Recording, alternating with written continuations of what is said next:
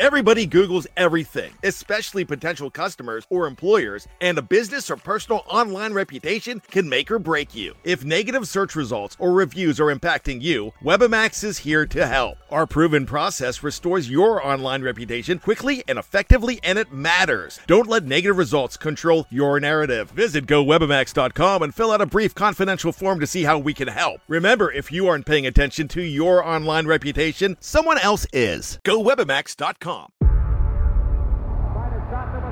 Before history is written,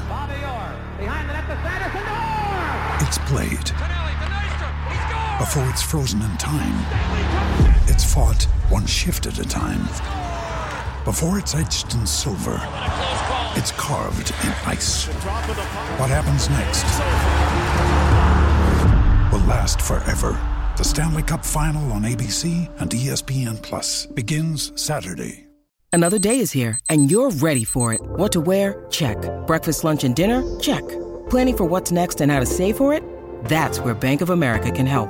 For your financial to-dos, Bank of America has experts ready to help get you closer to your goals. Get started at one of our local financial centers or 24/7 in our mobile banking app. Find a location near you at bankofamerica.com/talktous. What would you like the power to do? Mobile banking requires downloading the app and is only available for select devices. Message and data rates may apply. Bank of America N.A., member FDIC. Ryan Reynolds here from Mint Mobile. With the price of just about everything going up during inflation, we thought we'd bring our prices down. So to help us, we brought in a reverse auctioneer, which is apparently a thing. Mint Mobile Unlimited Premium Wireless. How to get 30, 30, bit to get 30, bit to get 20, 20, 20, bit to get 20, 20, bit to get 15, 15, 15, 15, just $15 a month? Sold! Give it a try at mintmobile.com/switch. $45 up front for 3 months plus taxes and fees. Promo rate for new customers for limited time. Unlimited more than 40 gigabytes per month. Slows full terms at mintmobile.com. The Titans did a spot-on impression of the Oilers and lost at the last second to the Texans. We're going to talk about that and more on this edition of The Bullpen. To throw the punches on. He floats one wide open, and there he goes. Touchdown for a Texan touchdown.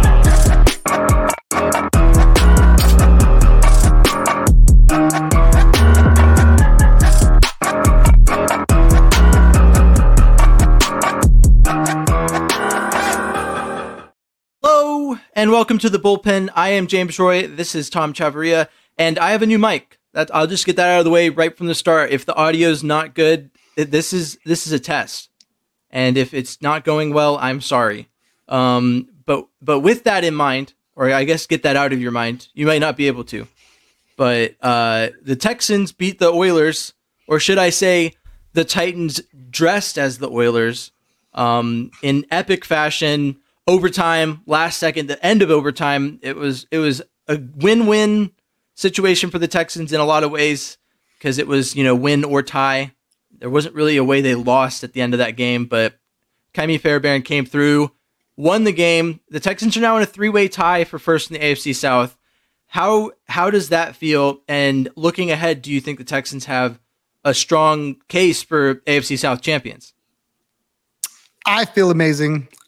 I just, the one thing that kills me, every intro, I died just a little bit inside because I get to see CJ to Tank, and it just brings it all back. Like I love that video. And, do you want me to change it, Tom? I don't want you to change it. Okay. But I have to get over it and then get back to work. But it's like watching it goes, man, can you imagine they won this game with neither of those guys? That's where I'm going to start. When you look at the walk-in wounded that was the Houston Texans, for them to go into Tennessee, a team just coming off of a huge win against Miami, who looks unbeatable 9 times out of 10 times, the one time being that game, I don't know how they got it. And then from where they came, the way the game started, I don't know how they got it done. I'm super proud, super pumped to this team. I cannot wait till the boys get healthy as they can. Because, there's just so much grit and grind with this team. I don't want to steal the Memphis Grizzlies MO. They're not that anymore, but that's what I think of when I think of the Texans. They're very gritty and they grind out these wins that they probably shouldn't have had. And they're in a great position to A, win a division, and B, make the playoffs.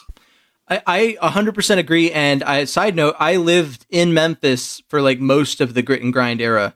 So that city takes that really seriously, and I think to some extent still feels like they have that they may be the second coming with Ja Morant, but there's all kinds going. Where this isn't a basketball podcast, so I'm going to leave it at that. But when it comes with the theme, or it's in line with the theme of the season for the Texans, which is just, hey guys, let's make this win as stressful as possible. There's that one meme where it's like, hey, look, I'm going to watch my favorite football team play. I want to die. And then, oh, wow, the Texans won. Do you think that I may have asked you this question before, but I'm going to ask it again. Do you think that watching this game gives you a lot of confidence in what the Texans will look like, even with CJ and Nico back going into a playoff game? Watching this game and watching this team all season long gives me utmost confidence in that, utmost confidence in what they're building. You think about some of the great teams, the Patriots when they were at their height, the Chiefs when they were at their height. They won games like this. They won games they weren't supposed to win. They won games without guys. And then you look up and here they are in a postseason, playing somebody tooth and nail. And this experience is so invaluable. Being on the right side of it, it just makes you feel like, hey, we can do this. Hey, we've been there. Those are things that you can't coach, you can't teach. You have to experience. You have to go through those wars and come out the other side.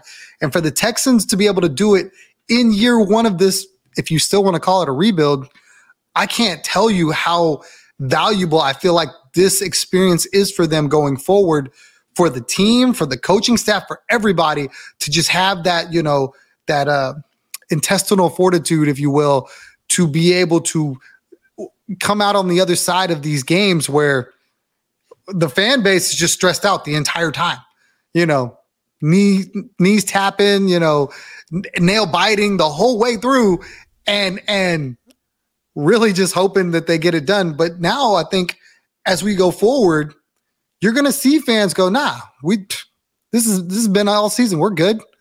Down 3 minutes left, fourth quarter. Where's James Roy with his patented storybook ending? We're good. No doubt. And just to speak to this team's resilience, we talked about it this past week, and I said, there's only so far next man up can go. CJ is a huge loss, and how does this team look?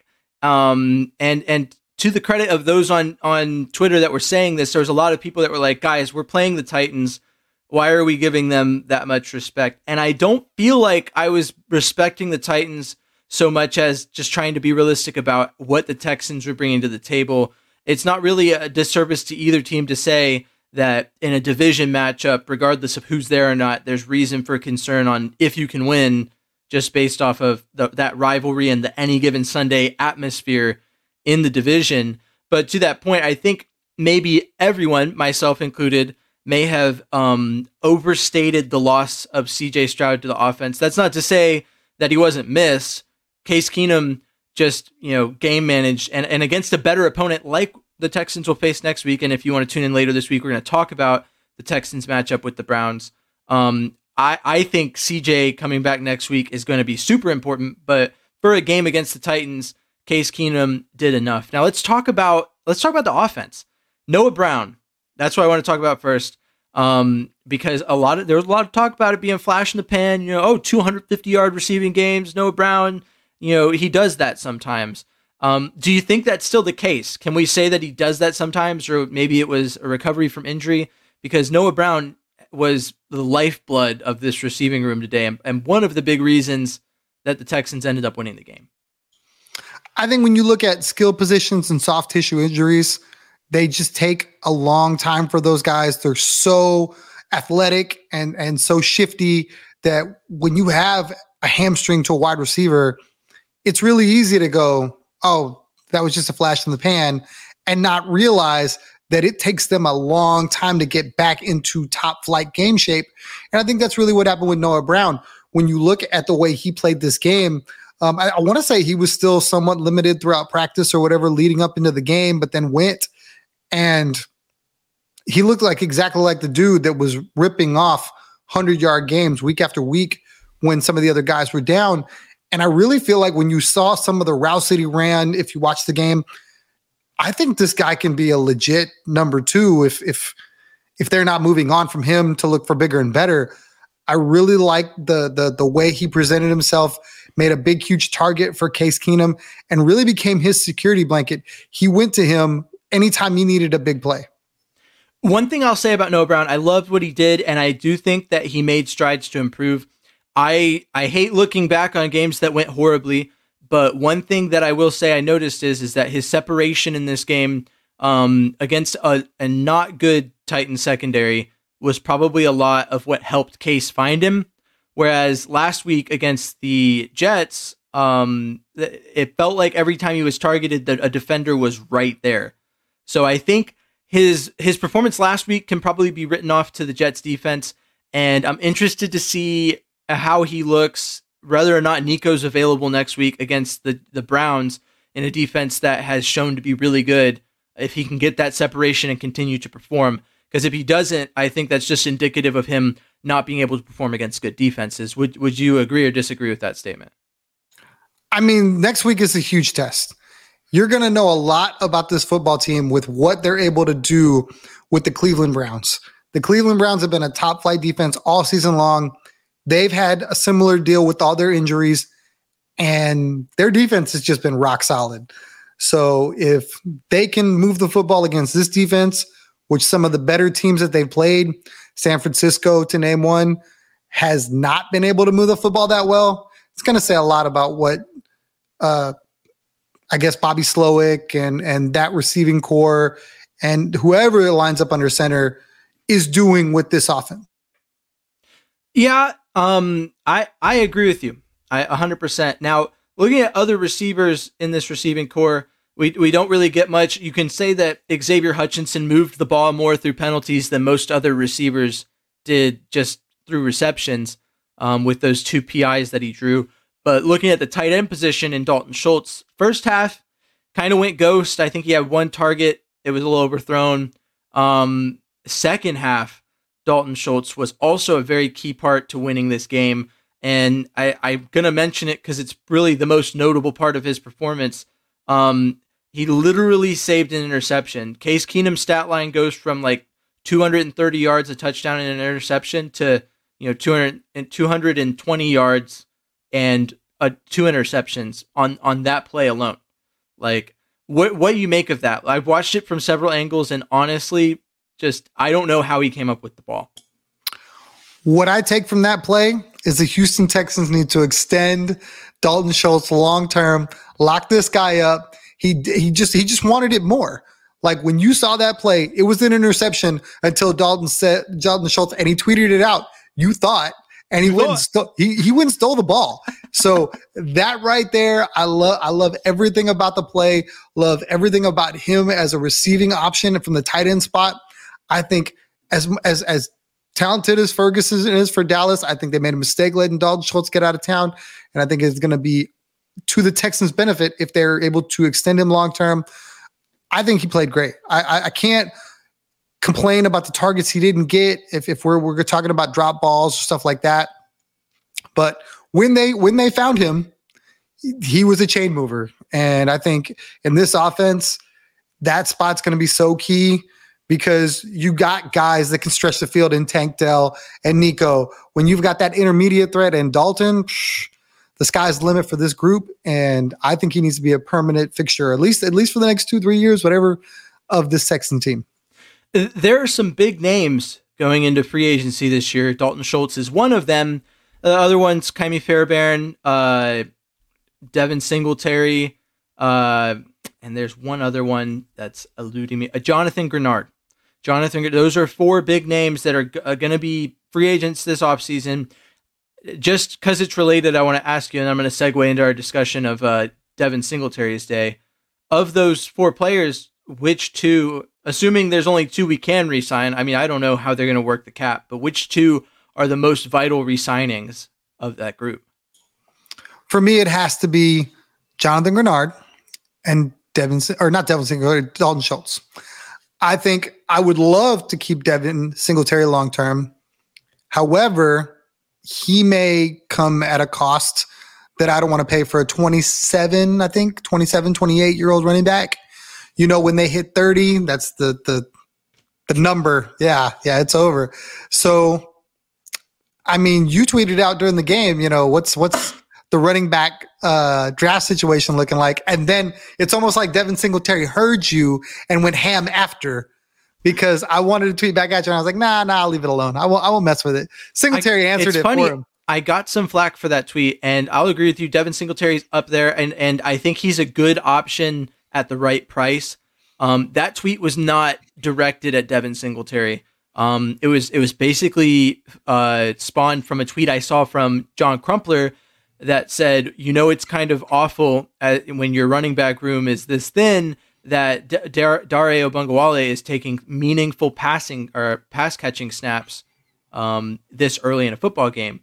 And so I, playing off that, looked and was like, Dameon Pierce has kind of, not jived with this offense. I don't think it's a skill level thing. I think it's just this offense and some poor O-line play early on. And then Dario Ogunbowale and Mike Boone, sure, but there has to be a move to get some depth in there. I would assume you're bringing back Devin Singletary if the price is right. You just have to find someone to, when you look at a running back rooms that are good, that are 3-headed, 2-headed monsters, one of the guys at least is a gadget guy, and all of our gadget guys in that room just aren't exceptionally great at the things they come in to do. Looking at a Chris Johnson and Lendale White, since we're talking about the Titans, where you have Chris Johnson, CJ2K, Burnham, put it under, and then Lendale White, it's 3rd and 1, who you turn to, Lendale White.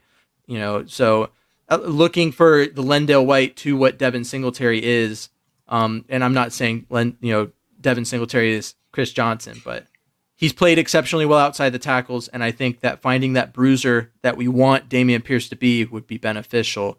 Looking at the free agent signings, though, I can't not feature Kaimi Fairbairn in that list of 2 that are most important. It's hard. You just like to say his name, his whole name. I love it. I wish I could say the whole name. I type it out a lot. I feel like it's Patrick Storm's bit, and Patrick, if you're listening, I didn't mean to steal that from you.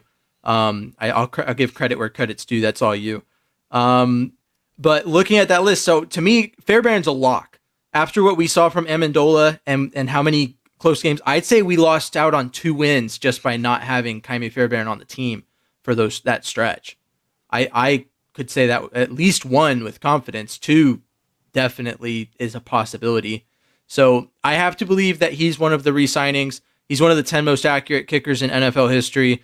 I'd have trouble believing they let him walk, especially after how much his value showed in that stretch where he was out. I have mad love for Jonathan Grenard. I have trouble believing the Texans don't need him to be on the team, because at worst case, if he produces at the level he did when he led the team in sacks with 8 sacks a few years back, that to me is needed in this D-line that we've talked about. The interior needs help. People have said there needs to be depth in the pass rushing game, and we picked up Derek Barnett, who showed up. I think that it'd be a crime to let Jonathan Grenard, a known commodity, walk. So if I'm picking, I think the tight end position is a little easier to tinker with. I don't want to say that Dalton Schultz is not valuable. If I could pick, I'd pick 3, and I would just, Devin Singletary would be the odd man out. But I think all 4 have a case to be re-signed to the team. And if I'm saying it right now, I'm going Fairbairn and Grenard for sure. That's from my end. But that segues into our next discussion, which is Devin Singletary. Devin Singletary had a game. We already talked briefly about how my tweet motivated him to have a good game. I'll take full credit for that. Make sure if you want to Venmo me for my contributions to, no, I'm just kidding. But Singletary's great. And we've seen it all year. I know that your boy, Dameon Pierce, as I always refer to him as, we both want him to be really good. I want to speak to that when you're done. Okay, I'll hand it to you here in a second. Devin Singletary, 120 yards rushing. Do you think he was the most valuable performance today, or do you think that there was another player that stood out more to you? I mean, you spoke about Kaimi Fairbairn. I don't know how you win that game without him, because they had to kick all those field goals. 53 and 54 yards is where I put Kaimi on the list as the MVP. I mean, it's hard to look away from that. Singletary definitely, if it's not 1 and 1A, I really can't say enough about Singletary because, I mean, he made some amazing runs, really shifty cuts. I mean, I thought that the Texans blocked really well for him. I know nobody's going to want to hear that, but there were some holes that they opened, and that'll let me segue into the Dameon Pierce stuff. I don't think that he's not the bruiser that the Texans need. They've not asked him to do that. It's not been a 3rd and 1 and they needed 1 yard and they brought him in. We're talking about Dare Ogunbowale being on the field because it's 3rd and 15. Because it's not a short yard situation. They were penalized a ton. I think that Singletary got the early down work, and rightfully so, but the late down work was all behind the sticks. So where do you put Pierce? People want to point the finger, but it's like, I don't know what he was supposed to do if you want that guy, the short yardage guy, the bruiser. The game didn't call for it. So I get it. We didn't call his name, so therefore he must not be good. But I think that he's got a niche in this offense, I think. And if they need it, they'll use him. Right now, they play behind the sticks a lot. The offensive line gets penalized a lot lately for holds and offsides and stuff like that. So even with CJ back there, it's 2nd and 10. It's 3rd and 7. It's not 2nd and 2 or 3rd and 1 where you can use him. And I feel like he's getting a bum rap on the thing. Guess how many snaps Dameon Pierce played on Sunday? Lower, it's 1. Dameon Pierce played 1 snap against the Titans. And I think that's indicative of the, Bobby Slowick or somewhere in the Texans organization, they've realized that maybe he doesn't fit what they want to do. And like I said, I don't think it's a talent thing. I don't think that, I think people are going to be frustrated if Dameon Pierce makes his way out of Houston because he's going to perform well wherever he goes. But it's just a matter of not adjusting to fit what his strengths are and make them work in this offensive scheme, I would say, personally. But I will say this. I don't necessarily, and I've seen this on Twitter too, I've seen this around in some different places. I don't necessarily always agree with Bobby Slowick's player selection for some of these plays. I believe Dameon Pierce could be great in pass pro. I believe if you were going to give Singletary a blow and you wanted to use Dameon Pierce to pass protect, so be it. Do that. You just don't have to not use him because, okay, I don't want to throw him the football or I'm not going to hand him the ball on first down. I think sometimes when we talked about the Tank Dell thing, I didn't necessarily agree with the player personnel there. When we talk about using Dare on 3rd down, if it's 3rd and 22 and you're going to run a draw anyway, they probably should have used him a couple times. That would have kept Devin Singletary's legs fresh. Now, it didn't matter. The win is the win. We're good. On to the next week. We'll probably see more Dameon Pierce next week. I think the Cleveland defense is stout, but I think that they're going to try to run on this team to protect whoever's behind center, under center. And I think we're probably going to get, 10 carries for Dameon Pierce next week. I have to agree with you. I think that I don't think they're done with him. I think that his usage against the Titans was, as you said, more a product of field position. And so we'll probably see a little more of him. And thank God, since you'll be there. But you bring up Case Keenum or whoever's going to be behind center, but Case Keenum played this past week, and Case had a great game. I thought it went incredibly well. I shouldn't say it wasn't amazing. It was just a great game. It had its rough start, and I think it was probably about half a quarter into the game before Davis Mills' name was trending on Twitter, which is probably a record for the backup quarterback trending on any team ever. I don't know. But to me, you have to see it through. And I said that all Sunday. I was someone who thought Davis Mills was going to start, but if you've chosen to start Case Keenum, you have to see it through at least a half and give him time to settle in. And they did, and they liked what they saw, and they sent him back out in the second half. And it was to their benefit. The Texans definitely made the right call. And we got to see our small sample of Davis Mills late in the game. Not exactly what I thought I was going to see. I think it was the right call putting him in there. Keenum's arm strength was shown a couple plays prior on a deep pass to Noah Brown. And in that situation, you definitely want to go with the guy who has more arm strength. But looking at what Keenum did, what grade would you give him? And how important do you think he was relative to Davis Mills, or what we might have gotten from Davis Mills in this game? First off, I feel for Davis Mills because he was in an impossible situation. Hey, go in there and throw a Hail Mary. And you want this thing to be the one ball I throw all day. I need this to be perfect. And the line didn't do, the line didn't do him any favors. He was running for his life immediately. And it's like four-man rush. And it's just like, so of course, social media went for him. Twitter came for him. It was like, well, no wonder he didn't play. But those same people, when Case throws the pick six, are going, put in Davis Mills. And they were a little quiet towards the end of the game. I'd give Case a solid C. I don't think that, I don't think it went bad, but I don't think it went well either. I mean, there was plays that he missed. There was throws. Obviously, the pick six was, right at the guy. I mean, he walks it in. Now, do you think on that pick six that it was on him or that it was on Dare? Because it looked like Case was looking for a certain route and that Dare cut the wrong way.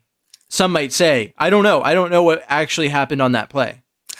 I'm still trying to understand why Dare was in there. goes back to that personnel thing. Like, the last thing I need is my third string quarterback throwing to my third string running back on 3rd and 10. You know what I mean? I probably need to go to a guy that's at the top of the depth chart or whatever.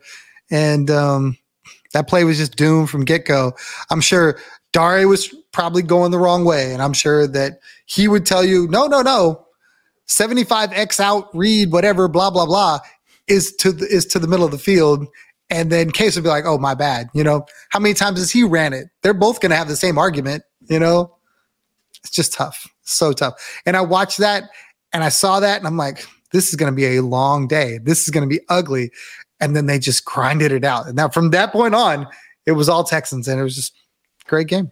I agree with you on the C. I think the only two plays that redeem that, though, and make it a C+ range grade are the two plays back-to-back to set up the Texans, to go into overtime, between that scramble and pass to Dalton Schultz, which honestly, that was an ill-advised throw that Dalton saved him on. And then the scramble to throw the pass to Noah Brown for the touchdown were both, plays that I think the results helped Keenum's grade out. I think at the end of the day, he was asked to do a lot. Since 2014, he's 3-0 as a Texans starting quarterback, though. So, I mean, he's ready-made for it. Let's not talk about 2013, though. It's wild that he played in 2013. That was his rookie year, 8 losses, didn't get a single win. That disappointed me. I remember that because I, much like anyone, wanted Case Keenum to be that guy for the Texans. But I'm glad that he's gotten a chance to actually do that now and be an important part of what has been one of the better seasons in recent Texans history. And one of those reasons, whether people want to believe it or not, is the improvement to the Texans' run defense. And that's what I want to talk about next. You talked about how Ka'imi Fairbairn is with the field goals that were made, the bar none MVP. There's not another singular player on the field that has a strong case outside of, depending on who you ask, Devin Singletary, maybe a couple of the defensive players. But if there was one entity that has a case for MVP as a whole, it's the defense. The defense locked down the Titans, which admittedly is not hard to do. They were the 27th ranked offense going into this game, but they did it nonetheless. They swarmed. They got to Will Levis. Derek Stingley had some important stops and also bailed out Jalen Petrie a couple of times. Petrie redeemed himself a couple of times. What do you make of this defensive performance? Is it a product of the team that the Texans were playing, or do you think that this defense is getting geared up to be that defense that it needs to be for a postseason run? Simply, I think it's a what's the word I'm looking for? It's a picture of their leader. You know what I mean? they are going as D'Amico Ryans is going. And I mean, he is just making them believe in themselves. He's coaching them up. You look at some of the guys that come in. Jimmy Ward went down like on the third play, and all they did was bring another guy in and lock up. You know, I mean, this had no. They're missing so many players. They're missing Cashman, you know, who's been so good, one of the leading tacklers on the team. Grenard was on an island by himself because on the other side of the football, his Robin to his Batman or Batman to his Robin was out. So you start looking at these things and it's just like, it's unbelievable. And they potentially got better. They claimed, did you hear about the waiver claim they made? They made, it was Tart, right? From the Tierra Tart. Yeah. So defensive tackle, position need. I think that's great. You know what I mean? This guy was a freak athlete for the Titans, you know, stud for a little bit, and then supposedly was unmotivated, gets cut. So who better to motivate him than D'Amico Ryans? Everybody they picked up off the street has been good. Des King was on the couch. I would argue Myjai Sanders, I believe I said that right, who stepped in and played a lot of the snaps that Will Anderson would have played. I didn't think he did bad. He occupied space, but he was not getting around or getting in there, getting much done from what I saw. But no, for the most part, yeah, all the players they pick up off the street, they're elevated. I mean, Derek Barnett on the flip side of that had a sack. You know, John Grenard is sixth on the all-time list for Texans sacks, or sorry, fifth. Yeah. JJ Watt has 3 of those, and one of them is like Mario Williams for seasons as a sack, you know, getter for the Texans. So incredible to see. That begs the question: how do you think D'Amico Ryans' Coach of the Year case is looking right now? Man, there's some really good coaches out there, and I hate that for him because in any other season, it's like runaway. But when you look what Dan Campbell's doing in Detroit and how bad that team's been for however many decades, like they're going to win that division, which they never win.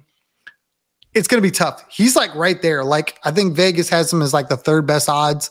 It's like Campbell, and then I think it's who's the other one? I think it's the coach for the Eagles. I think.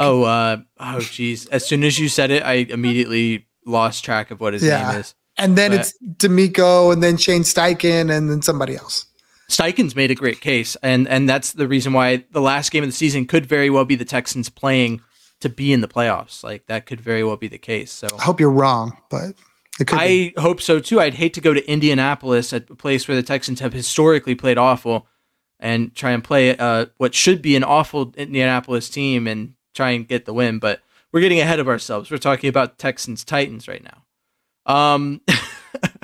No, I think the difference for me is that Dan Campbell last year, he took steps to get his team ready, and D'Amico Ryans came in, granted with a lot better, whether people wanted to admit it or not, the draft position, the capital, everything that was going on when he took over the Texans was in his favor.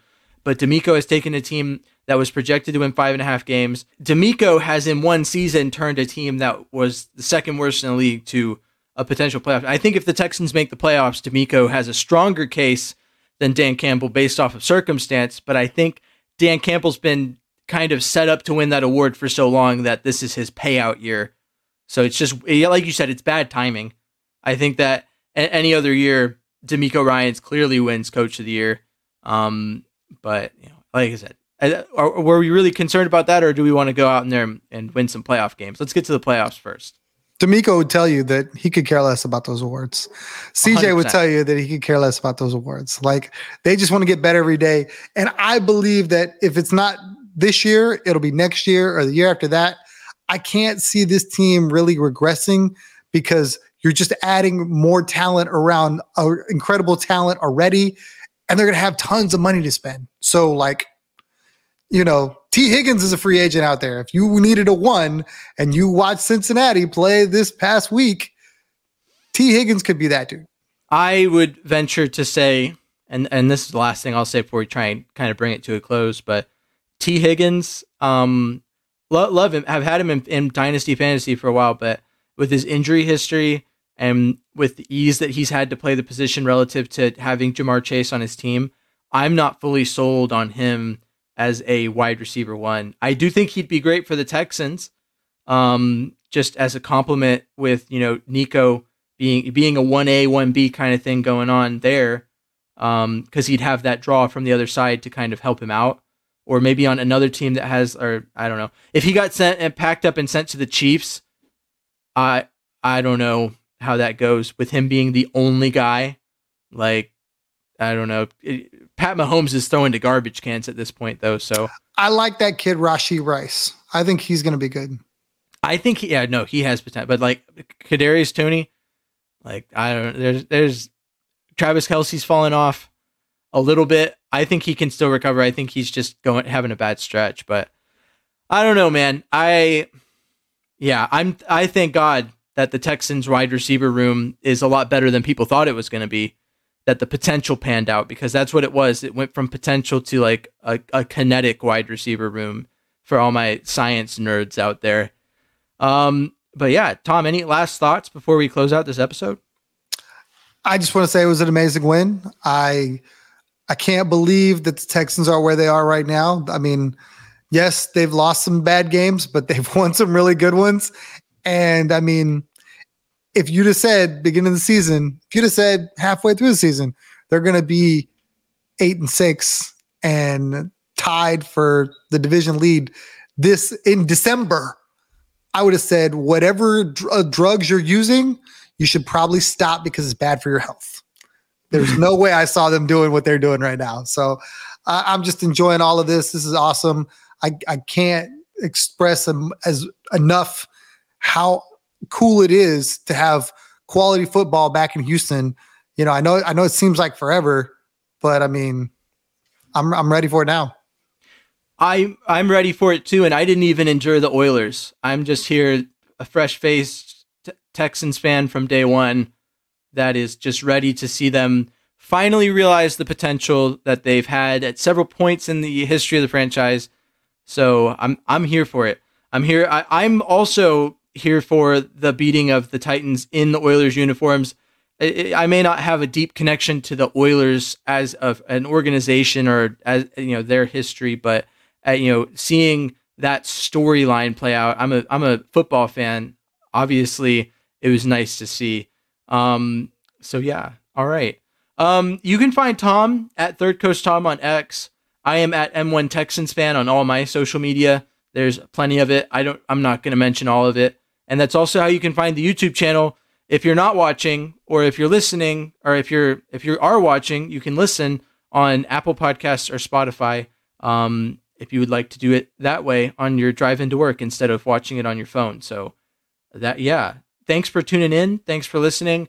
And we appreciate y'all showing up and supporting the podcast. So until next time, Vamos Texans. Thanks for tuning into The Bullpen, a Texans podcast, part of the Fans First Sports Network. Please like, comment, subscribe, and follow along for more Texans talk from The Bullpen. Kick the handoff. Stroud